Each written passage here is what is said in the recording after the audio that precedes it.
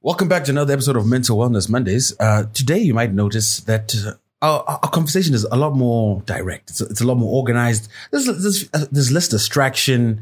It's a lot higher. The intellect has increased. And that's mainly because Dan isn't here. Lovely. And also because we've got a life hacker, I think they call them polyglots. Is that the correct word? People that are masters of several disciplines, several skills, in various disciplines, none other than Mr. Anand Patel. And he describes himself as a foodie, a traveler, someone who's interested in sustainable energy, also in finance and planning. And today we're going to discuss systems and how we can use those to achieve our beginning of year goals, as we discussed last week on the show with Dr. Nell, with our re system. And don't forget to head on over to twobroketwimbos.com/help to download your copy of the re template. So now that you've got your New Year's resolutions in place and you want to enact them, without a system or without a process, those could easily fall by the wayside. So Anand's going to sit down with us and discuss how we can design our lives to make sure that we fulfill our goals. And obviously make Dan look foolish. So Anand, thank you so much for joining us. Thank you for having me, Phil. I appreciate it. Very excited about today. So let's talk away and get this topic off the ground. Yes. So I think let's start right there. Dr. Nyar was kind enough to send the voice note that you sent with her about what you're planning on doing and discussing. And let's say me. I've set some New Year's resolutions. One of them is say I want to lose 20 pounds. And the other is I'd like to write a book. How do I design a system to ensure that I achieve those goals? Okay, so it's a big question, right? Usually things like this we have to unpack into really bite-sized things. But let's talk about weight loss. First of all, we all wake up. I don't know how you wake up, New Year's Eve or Christmas. Then you start thinking about, next year's going to be different. And then the year comes and you're like, this year I'm going to be. Usually it's thinner and richer. I think everyone I've met wants to be thinner and richer. But that's what we're talking about. And it's true, isn't it, Doc? And people just think it's going to be one. The irony, don't you think the irony is everybody joins the gym? I actually got a message while I was traveling in the US, and my friend's like, oh my God, the gym is full in Bardell Village, right? What is it called? I forget what it's called in Bardell. Pro Fitness. They're like, it's packed. And I said, honey, don't worry. In 5 weeks, it'll be empty again. And I guarantee you, I know that come February, people will not be there because resolution is not always... it's not so sturdy. People lack the ability, or all of us as humans lack the ability to follow through with such decisions. Because really, people think life is about choices. And it is, I agree. Life is about choices, but truly life is about decisions that are backed up with a system. So let's say you want to lose weight. Now, yeah, big goal. Okay, I get it. There's a lot of science behind weight loss as well, right? We're not going to get into that. And that's going to take a few lifetime adjustments. You have to change your diet because 80% of your weight is going to be dietary. 20% is going to be your fitness and exercise and muscle percentages. And you kind of have to say, okay, well, while the intention is there, do I have a system in my house? When I look around my house, when I look in my bedroom, when I look in my bathroom or my kitchen, is there something that is indicating to my brain that actually I've got something in place? In other words, do you have a meal plan for the week? Have you decided to cook on Sundays and get it all ready?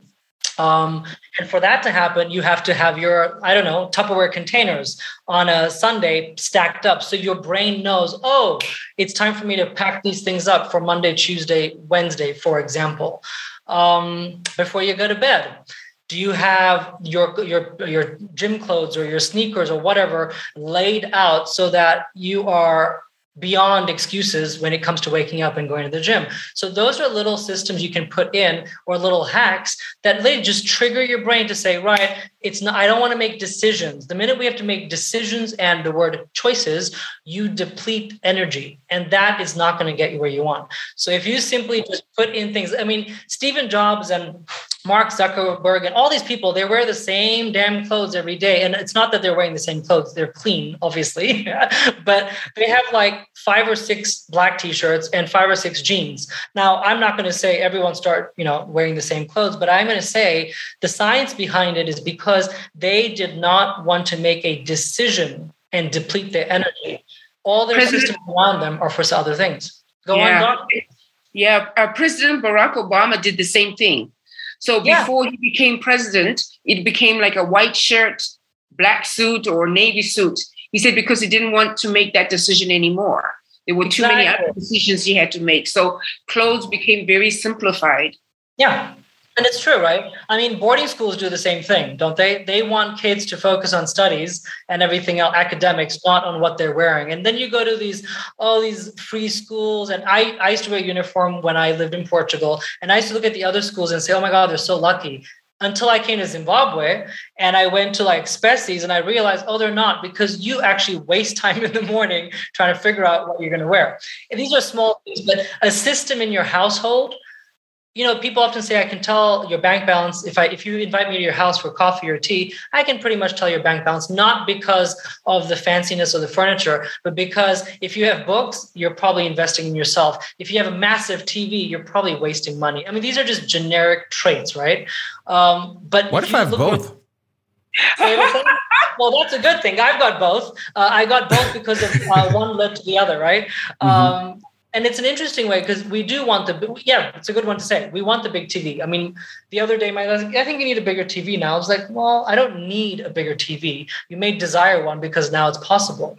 But I agree in terms of like, if you can walk around someone's house and they're saying, I want to lose weight. Well, you'll pretty much know if they do want to lose weight because their fridge will tell you if they want to lose weight. A yoga mat laid out in your bedroom just to simply stretch out at night before you go to bed, for example. And I will say one thing about systems, they need to be minute in the beginning. So something you can do in 30 seconds or 1 minute over a week or 2 weeks will then lead to something that will grow to 5 minutes and then 10 minutes and then 20. And by the end of the year, you have a foolproof system and you are like God's gift to like, I'm getting things done. So I think that's a little way to look at systems, right? Weight loss is an example. Accumulating money is another one, I think. I mean, often in Zimbabwe, we say, oh, we're so unlucky, third world country, this, that, the other. People talk about potholes. I was like, let's talk about what you've saved in your pothole instead of talking about potholes in the street. And usually people think, oh, I need to have $1,000 or $100 before I get any savings. Well, you don't. You need to put aside $1, right? $1 a day. And then you can maybe accumulate it beyond that. And you can start looking at every single goal, maybe. But if the goal does not translate into a visible system in your house, it's probably not going to happen. Yeah. I think I agree with most of what you said. I was even taking notes because these are things that I've also implemented in my life, particularly like decision fatigue. I made that a long time ago. So whenever I go shopping, I literally have two colors. I only wear white and black shirts. And then I have neutral color pants. And then the only thing I change on a daily is my sneakers. That's it. Cool. Okay. So we're the complete opposite in this. Like I'm an oxymoron. While I believe in minimalism or not, maybe not minimalism, but decluttering your digital space, your physical space and all that kind of stuff. So there's less decisions and there's more energy flow. I am complete clothes whore. Like I'm a complete clothes whore. Dr. Nyari knows me. I have like 100 pairs of shoes. I have 100 scarves, at least 120 shirts. And it's ridiculous. That's why I like to take out things before I go to bed. Because in the morning I can just stand there for like 30 minutes, wasting my entire time. So I need to learn here. But everything else I seem to be good at. But when it comes to clothes, I am pathetic. Yeah, it's the same. Even like with workout gear, I have the same. I literally, when I go to the store, I'll wait. Like now's the perfect time. So I'm going to go to South Africa in a few weeks because I know it's the end of season. And I'll go to the Nike store and the Adidas store because I'll know everything is going to be on discount and there'll be 2-for-1 specials. And I'll get 2, 3, 4 of the same shirts. And I'll just stock up so that whenever I'm working out, I don't have to think. I just grab. It's the same combination. Yeah, so people will be like, Phil is filthy because he keeps wearing the same stuff. But I just label them.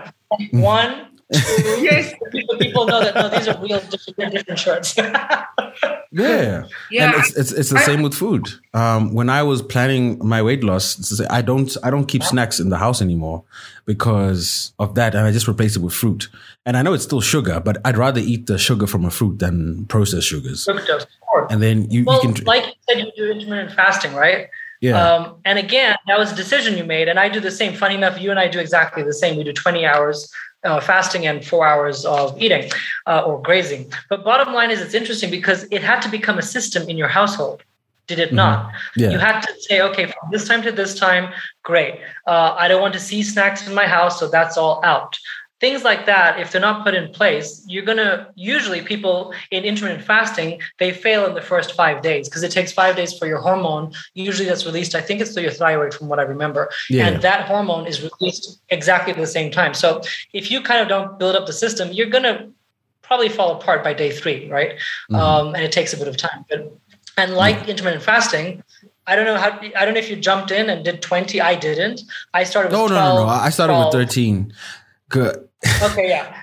You just pace yourself, and then you got to 12, but see small, a little bit more, and then the eventual goal is 20 hours, and you've done it. So that's freaking amazing, right? There you go. Yeah.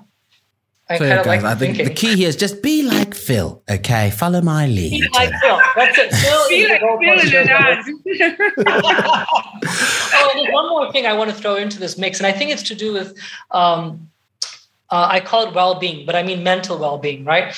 And Will Smith did a thing on this, which I really loved, and I made some notes on it. And he found it easier to be disciplined and follow his chosen systems by saying the following words, which was very simple, right? I love you too much to ...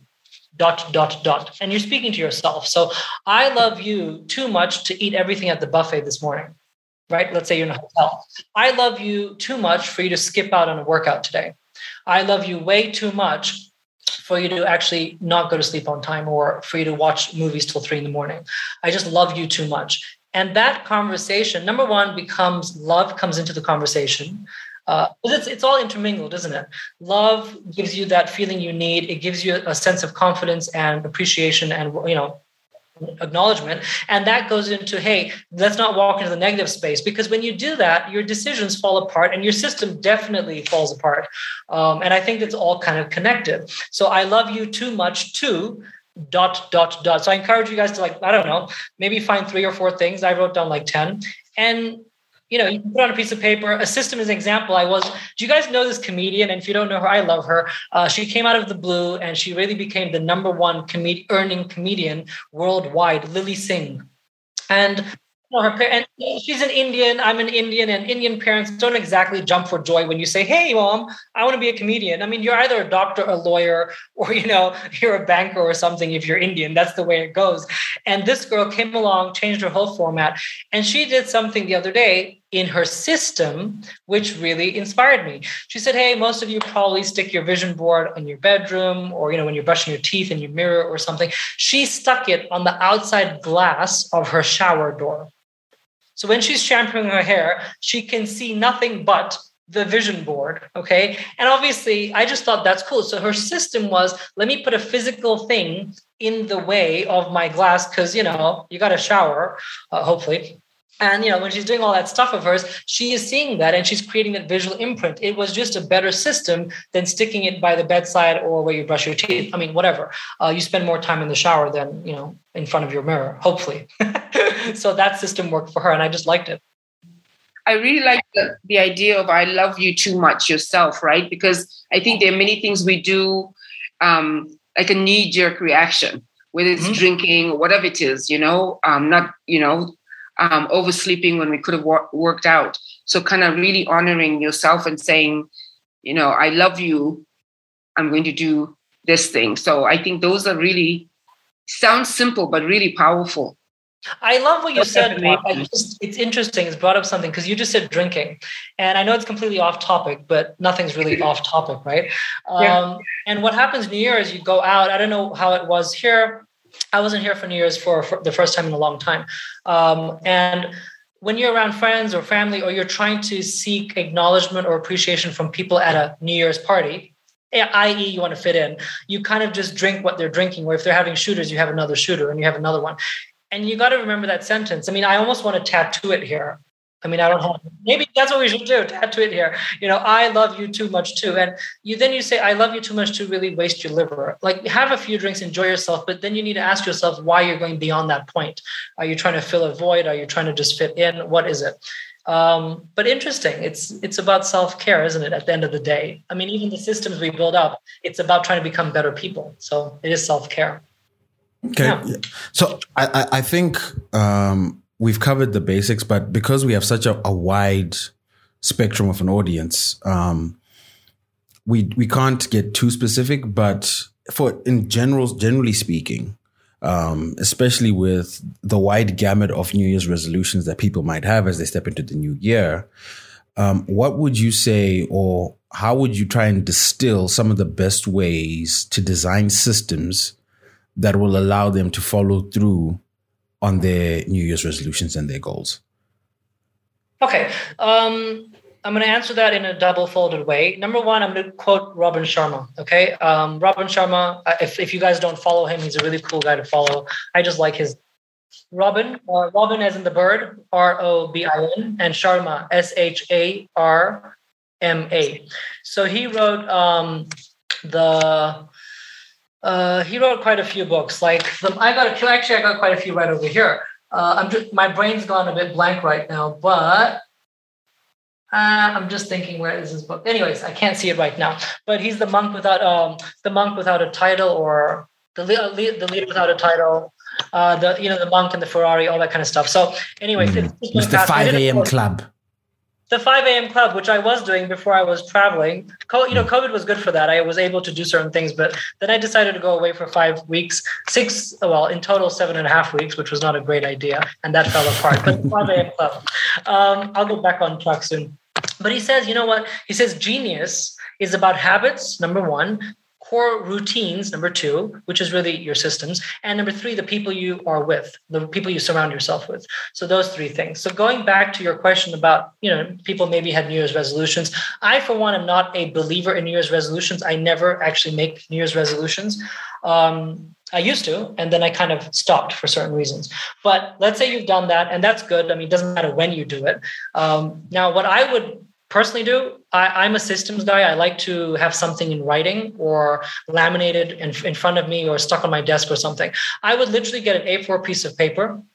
I would put 3 columns in there, and I would write down that decision you made. For example, maybe you've made 3 resolutions, but I will tell you now, your brain, your human capacity does not allow you to actually build up 3 habits or 3 systems at the same time. Systems are slightly easier, but if you say, I want to build up a good habit of not smoking, of waking up at 5 a.m., and organizing my diet so I lose weight. Those are 3 massive things. I would say you can write them all down, but I would pick one, master that, give yourself months to master that over time, and then go to the next one, and then go to the next. You'll find by year end, you would have mastered a couple of them and had much better results. So I would have column 1 as to that, decision that you've made or that resolution you've tried to commit to.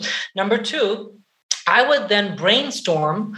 Maybe you like spider diagrams. If you're a visual kind of person, maybe you're very methodical and you want to write lines out, whatever you want. But in that second column, I would write down a few steps you can take.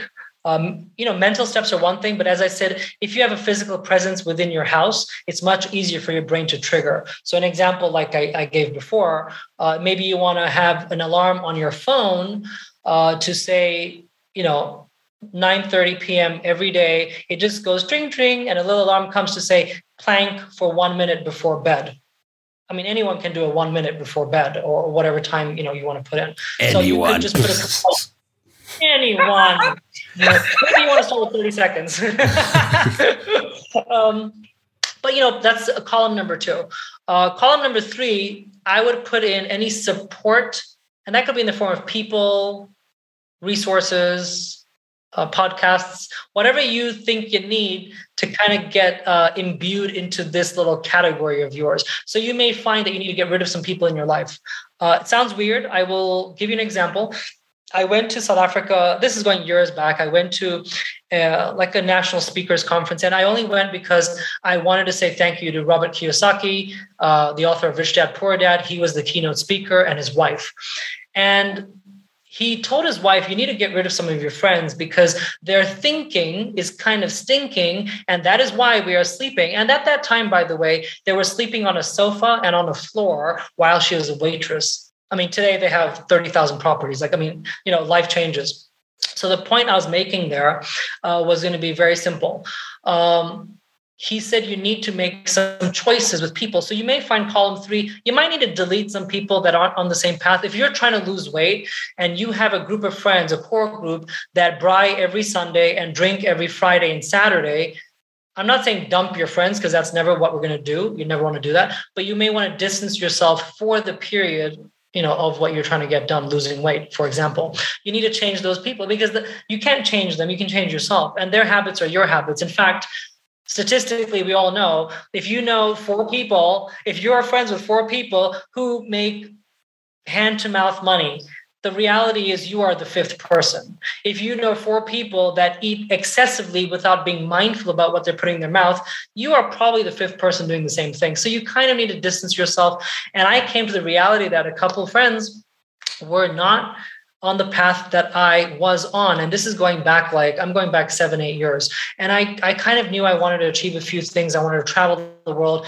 I wanted to pay off all my debts and be financially free and all that. And a couple of my friends were still living this. It wasn't about living the rat race life. It was about thinking like a rat race person. Their thinking wasn't good. And I could hear it in their words. And I said, okay, so instead of meeting them one-on-one on a regular for coffees or whatever, I will meet these people, these friends, in one shot. That way I can actually meet them over coffee. In those days, I think it was at IB's or wherever. But I can meet them in a group, and that way my time is not drained in different people. And that way you keep the friendships if you feel they're important, and eventually, you evolve and grow. But that's column number 3. That's the tough one. Really, what resources do I need? Do I need support? Maybe you need counseling. Maybe you need bereavement counseling to get over something before you move on to your next resolution. I don't know, but you have to have that deep conversation. And once you have that little sheet of paper, stick it somewhere that you can read it every day, okay? I stuck mine where I brush my teeth, okay? That's how I did it for a while. Then I got used to it, and things were falling in place because my habits became systems, and I didn't need to read it every single day in front of me. But hopefully that answers a bit of the question. Yeah.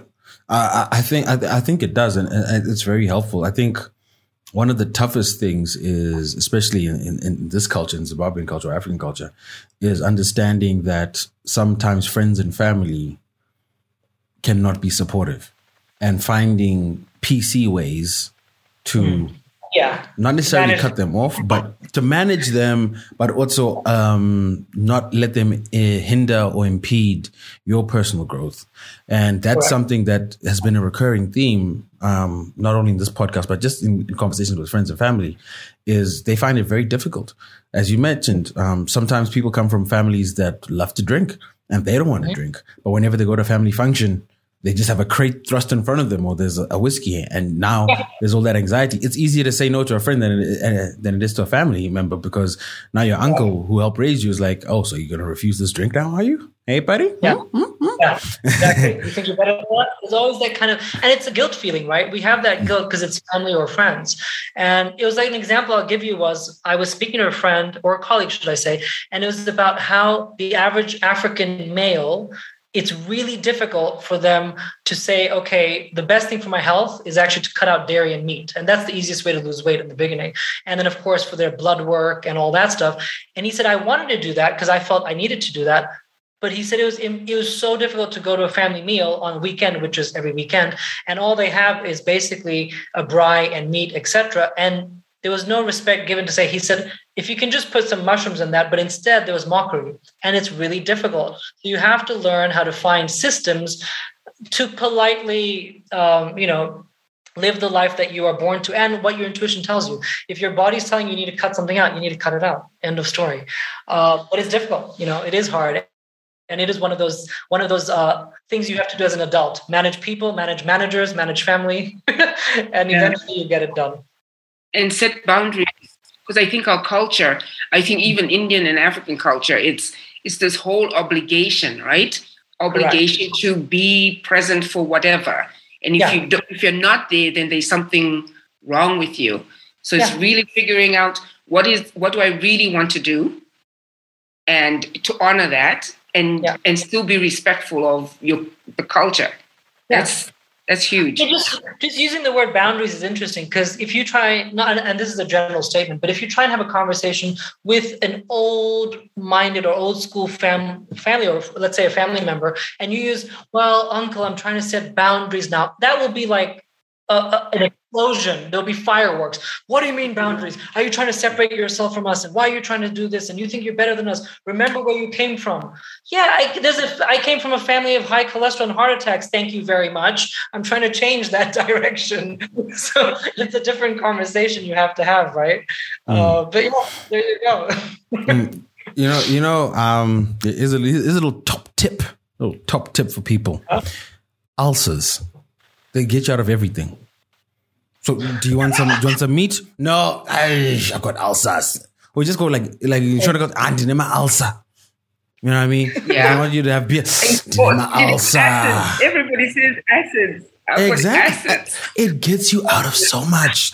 Top tip. The next one, if that fails. Now your family listening to you at this podcast, and now they're going to be like, that damn kid's been lying all this time. So the funny part is I'm actually okay with being the black sheep of the family.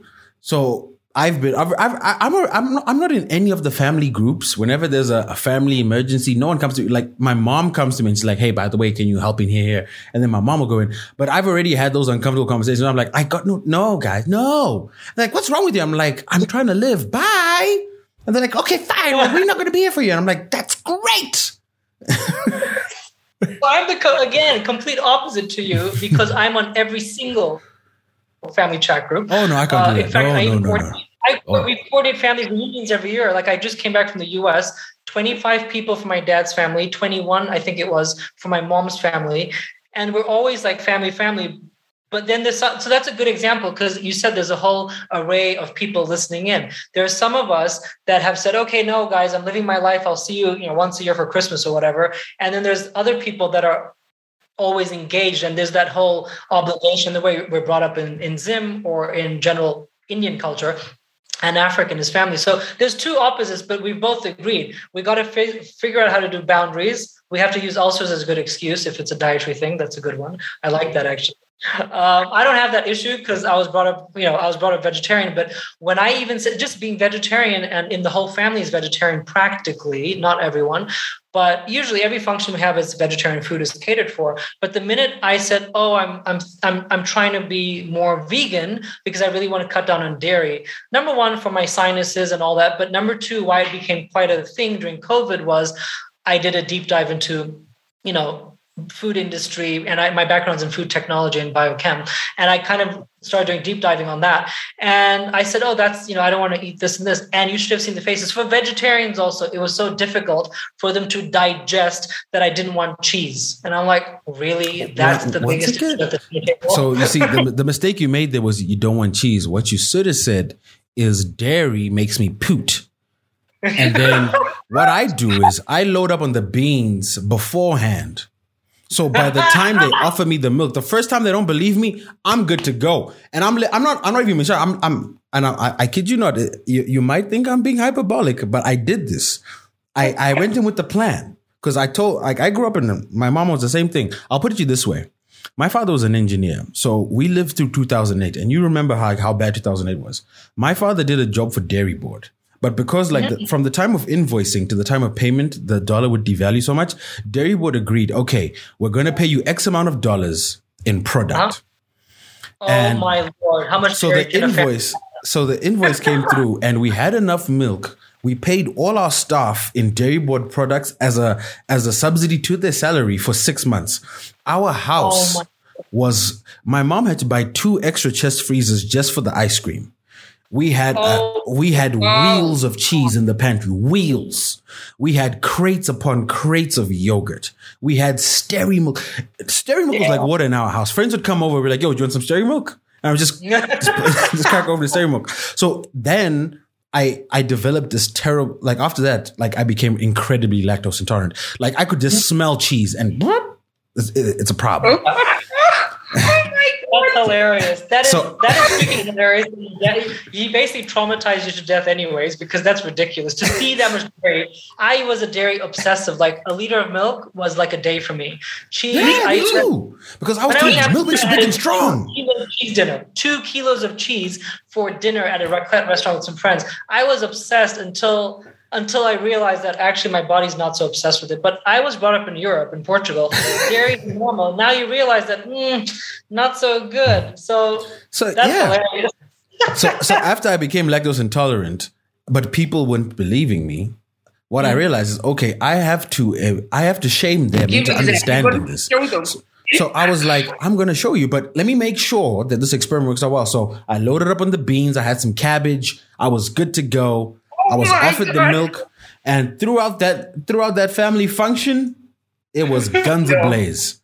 After that, they were like, "Don't give Phil milk. Don't give. You know your cousin and his milk. Do not give your cousin milk." Problem solved. Wow. The difference is I see my family on a regular, like weekly. How often do you have this big dinner with the whole family? So when we grew up, my dad was kind of like the patriarch. So he's one of the oldest brothers. So whenever there was a family issue, whenever there was a gathering, everyone was coming to the house. So, and we had so many cousins staying with us. They were literally there almost every weekend. So got it. I've got cousins that are as close as sisters. So, and I've got aunts who are like my second mothers. So based off that, it was always something. Oh, we'd always have an aunt coming over with cakes and stuff. So, but once again, it's a small family. So all you have to do is fart in front of the right aunt, and the whole family's going to know by Thursday. Okay, this so listeners on the call, this is the lesson. All solutions. We went from system setting to farting. Wow. No, once again, I designed a system because I identified the problem. I was like, okay, how do I find the frictionless way or the shortest route to the solution, which is stop getting people to offer me the things I can't or don't want to eat. And obviously, honest conversation wasn't working. So I was like, I'm going to make it uncomfortable for everyone, because if I'm going to be uncomfortable, we're all going to be uncomfortable. Hilarious. That is hilarious. So we did something slightly different to your farting technique. We had the whole family over for the big lunch. It was Diwali, so it was like just October, November, or whatever it was, and we basically had a whole meal. You know, the full thing, like a big fat buffet, tons of food, tons of desserts, and everyone enjoyed their food. And only at the end, when people said, "Oh my God, this dip was so good," and this was so, I'm like, "Oh, glad you enjoyed it." The whole meal was actually dairy free. And they're just like, "What?" I was like, "Yeah, the whole meal was vegan. The yogurt you ate, the this you had, everything." And no one knew the difference. And I was like, "Well, there you go. So you enjoyed yourself. You didn't have," because the whole mindset is, they want to have an opinion on your lifestyle change. And that's with anything, your partner you've chosen, the wife you picked, the husband, anything you're going to do. They're going to, and that's out of love, I guess, right? They think you're missing out because you're not having your dairy or your meat or whatever it is, or your sugar, if you're doing a sugar fast, for example. And when you say these kind of things, they're like, "That's so extreme." I was like, well, actually it isn't. What's extreme is what you've let your body endure for the past 40 years of your life. So yeah, I guess that's a new system. Cabbage and beans. Okay, I'll somehow figure that out into my system. But I think you actually touched on something that's very pertinent, which is conditioning. Particularly social conditioning, and how quickly social conditioning can become natural, even though it is unnatural. And that falls into part of the systems, because you can fall into these patterns and habits that you feel like, this is how I've always done this is how we were raised, etc., without realizing that that's harmful behavior or rooted in harmful practices, or maybe even a trauma response.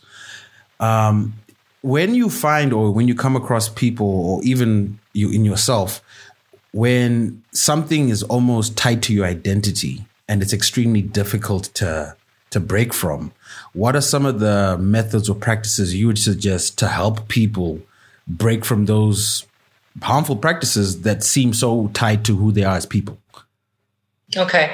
I love that. Actually, I think that's the deepest question we've had. And I love that, because a lot of us, resolutions, New Year's, we almost want to be like an eggshell and crack open a whole new you. That's the whole, as humans, we always I want to be a better version of myself. Well, to be a better version of yourself, you have to let go of your old self. And a part of that conversation can be, as we discussed diet quite a lot here, it could be sculpting your body. You could be clinically obese, but you can change that entire thing. But that is so difficult. That is why most people fail. I think that how I've addressed it has been a very internal conversation. I actually leaned towards learning about meditation, and it really helped in silencing all the voices, because sometimes you think the voices are from the outside, from Auntie Margaret or whatever. It's actually not. It's just a reflection of what you're thinking, because you're doubting yourself that you can even change that in such an extreme way, be it drug addiction, alcohol, fat food. But again, one more thing on your conditioning. Isn't it funny? It's acceptable socially to come home and have a glass of red wine or a couple glasses of red wine every single day for 365 days. But smoking up on the weekend, that actually clinically shows is good for your endorphins, is actually really socially not acceptable. And that goes back to legislation, ironically, if you really tap into these kind of things. But I think to change anything in a massive 360, you have to ignore the noise. You have to become like a hermit. You almost have to switch off all the noises from people. And sometimes they say the best way to become the person you were born to become is no longer listen to anyone and don't be around anyone. You almost have to become insulated. And I'm not saying cut yourself off from the world, but I'm saying have a damn thick filter and build up thick skin and just let everything rub off of you. Just know what to ignore. And I think the more you meditate, you may want to start, COVID has taught us so much. We can yoga at home, find a channel and then just commit to doing it every day. And once you do a bit of yoga, a bit of meditation, I think it becomes easier to say no. It becomes easier to dissipate the guilt that you may have from disappointing family and friends. So hey, I know the biggest disappointment, but hey, I'm happier. Go on, Doc. I wanted to ask, what was the aha moment that kind of really, your light went off and your trajectory of your life changed? What was the thing that, because for a lot of people, they're just stuck in a space, but what was the thing for you so that maybe people can connect? Because right now they might think, oh, look, he was traveling 6 weeks. They can't do that. So 10 years ago, life wasn't like that, right? 10 years ago, when Doc Neri and I, she kind of knows a bit of my story, but simply put, 10 years ago, I was working in Workington, working the long hours, really not getting very far when it comes to financials, forget investments and savings. And I was barely, hand to mouth. And that's just the way we all kind of start our career paths if you want to be self-made, right? And the aha moment was, I actually started getting more involved in personal development. And what I mean by that is it could be a book, for example, and I'm not much of a reader. Someone told me a quote. They said, leaders are readers. And I'm like, oh my God, I'm doomed. I'm like, seriously, that's the worst sentence you can tell me. And I had to say, okay, leaders are readers and readers are leaders. And I said, okay, I'll start reading a little bit more. But what really got me more was the 3D interactive workshop or seminar. And I follow Mark Aceta. He's my mentor when it comes to personal development and the way he thinks. And of course, along with that, I branched into a bit of Robin Sharma, a bit of that. Although I acknowledge the personal development world, a lot of them have funnels and they get you into their systems and it's a money-making scheme. So I don't fall for that, but I had a good filter, thanks to the training I had. So what I would say for people, if all you do is simply go to a YouTube channel and find something that's just going to get you out of your day-to-day mundane layperson conversation and have a slightly more elevated thinking, then that's what you do. And you have to do it every day, every single day, a little bit, 10 minutes or whatever. And that's how aha penny dropped, simply when I realized that I am responsible for my current reality. That was the point when I said, oh, I can't blame anyone for, a debt. I can't blame anyone for my physical situation, my cholesterol. I just couldn't. And I used to, because, I think, look, honestly, and I hope no one takes this offensively that's listening in, but in Zimbabwe, we have honestly been inoculated to become entitled, to think that, we went through this and everyone owes us. No one owes us anything. No one owes us anything. And no one's going to pay your bills. So the reality was, the minute I read a sentence that said, you are 100% where you are because of the responsibility level and leadership level that you have taken on board so far. And that's it. I'm like, oh, that was a painful slap in the face. But it was a good one. And it took me another, half a decade or more to really get to the position where I wanted to not be in where I was. I wanted to move away from that. I wanted to change my reality. I went from a shy, introverted person. I'm a twin, by the way. My twin sister lives now, she left Zimbabwe, but she lives in the States, and she's the opposite of me. So we're twins. I was the introvert. I was the quiet one. I was not truly social. And I had to change a few of my personality traits using a few systems like, read 10 minutes a day or listen to an audiobook in the shower. I had to do something consistently, even if it was 3 times a week, but consistently, to change who I am now. Now I can, speak. I can talk to Phil. I can hold up a conversation with Dr. Nyarai. Before, if you were not blood related to me, I probably wouldn't even say hi to you. Like I would just walk past an entire room of people because I just had palpitations. I used to just be socially phobic, as it were. So you just change yourself over time. But the penny dropped when I read that sentence. I heard the sentence. I did not accept the sentence first, and it came back at me. The universe kept on throwing it at me, and the penny dropped. It just said, okay, stop the bull crap and just accept where we are. There you go. I think you dropped a very important gem there, but you kind of glossed over it. But I think it's incredibly important because I also went through that same revelation, was realizing that you are responsible for the position you're in now, and nobody is going to save you. Taking personal responsibility is very, very, very difficult.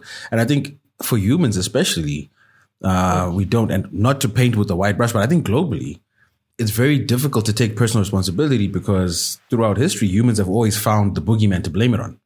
Correct. If you're suffering, the common parlance here in Zimbabwe is the devil is really working hard. He's trying to get at me. Oh.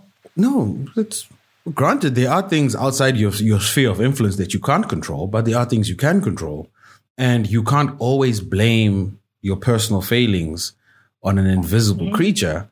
Because at what point do you start to take personal responsibility for your life and your life decisions? And a lot of people really struggle with taking responsibility for that. And many of us in this country, and many countries, but specifically in this country, because third world countries have this trend, they will lean or completely lean onto religion, be it Catholicism, whatever, Christianity, doesn't matter. And they will use that. I'm praying for this. Well, you could get up and do something about it too, as well. It's almost like if I just pray enough, it's all going to change. And then 5 years later, things haven't changed. I'm praying and I have faith. You can have all these things, but again, it's the boogeyman in a different cloak. I'm not downsizing. I am religious, of faith, and etc. I believe in higher powers and spirituality. And truly, I do believe God is within you, which is why I truly believe in meditation as a solution in the long term. And it's ironic that we all, humankind, you can say all of us, we look for politics. We want to be led by them, but when things go wrong, it's their fault.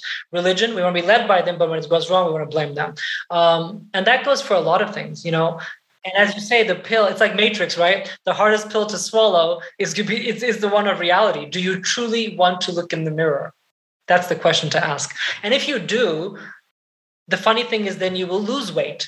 Going back to our original conversation, resolution, I want to lose weight. You will lose that weight when you can look in the mirror. But that journey, it could take you the whole year. But that's okay, because guess what? You only need 1 year to have an amazing decade. You just need 1 good year to have a phenomenal decade. And you may need this year, 2022, to get all this, address the demons. And guess what? The devil can only speak to you if you give it attention. That's the irony, right? So everyone's saying, oh my God, the devil's doing this and, God's not listening to me. Well, you know what? Only what you give attention to can possibly become a reality or a truth in your life. There's no devil if you don't give it attention. The devil feeds off of insecurities. So if you just don't give it attention, the devil will die off. That's how you have to look at it. Yeah. My old therapist would talk about which wolf are you going to feed?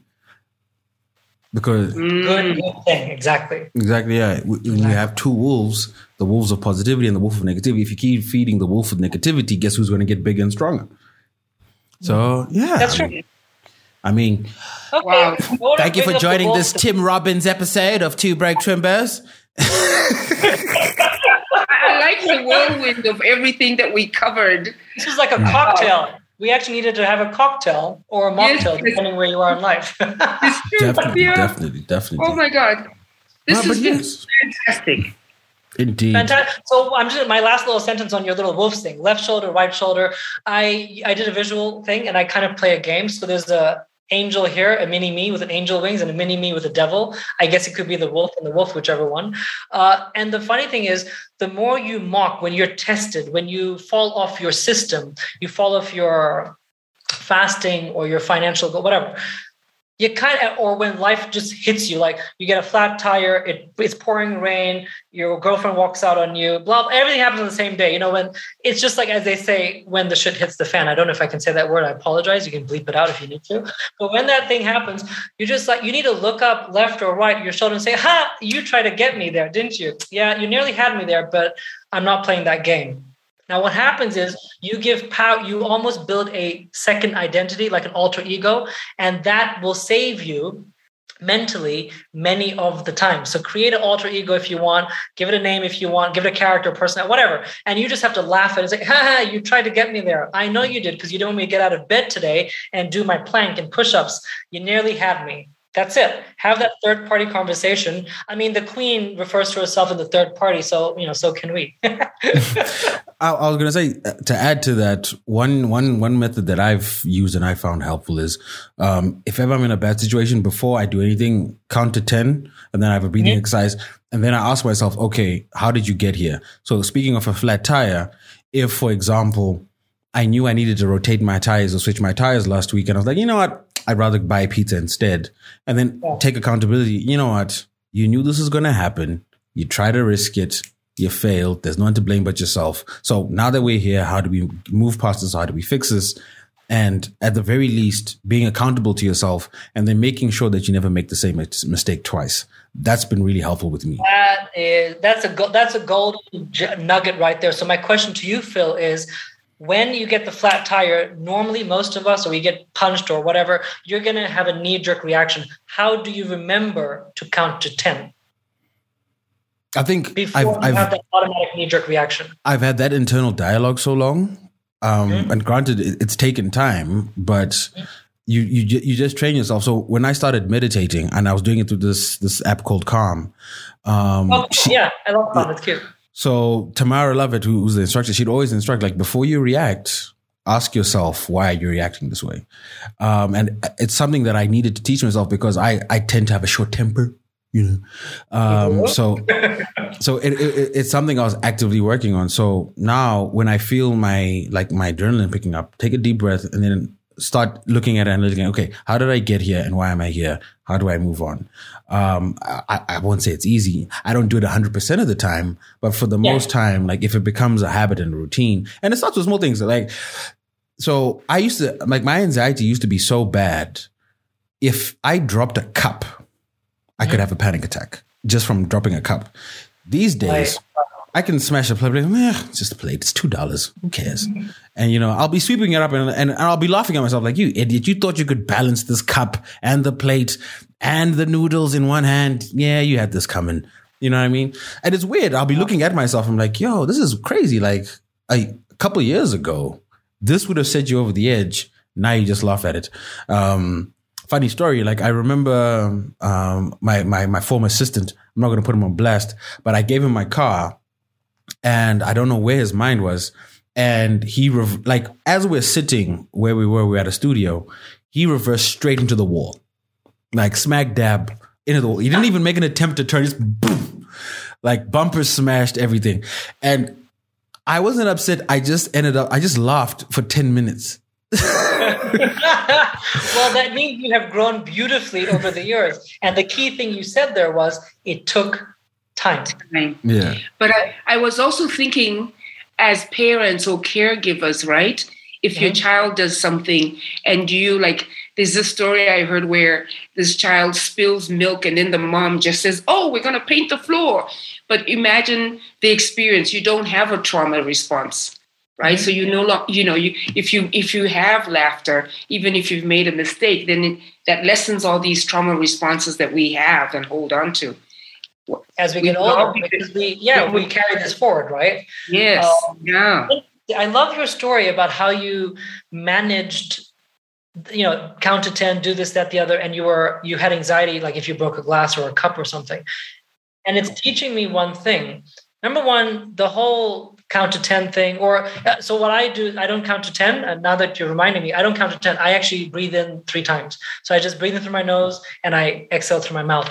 But again, I don't do it all the time. But if I miss it and I don't do it, I kind of know I goofed up, and I just reflect and say, okay, well, next time I can try and do a little bit better. Because it's just you're not going to be perfect at it. We're just practicing. Same with systems, same with resolutions, but it's kind of the same thing. I like that. Yeah, interesting. It's weird how the brain works, because like you mentioned, like if I don't meditate in the morning, I'll know. I can tell if I don't do the press ups, like, because now I've got a challenge where 3 times a day I do 100 press ups. If I don't do them, I'll know. Like, I haven't done my press ups yet. Even though if I'm tired, I won't sleep because I haven't done my press ups yet. So the body is weird like that.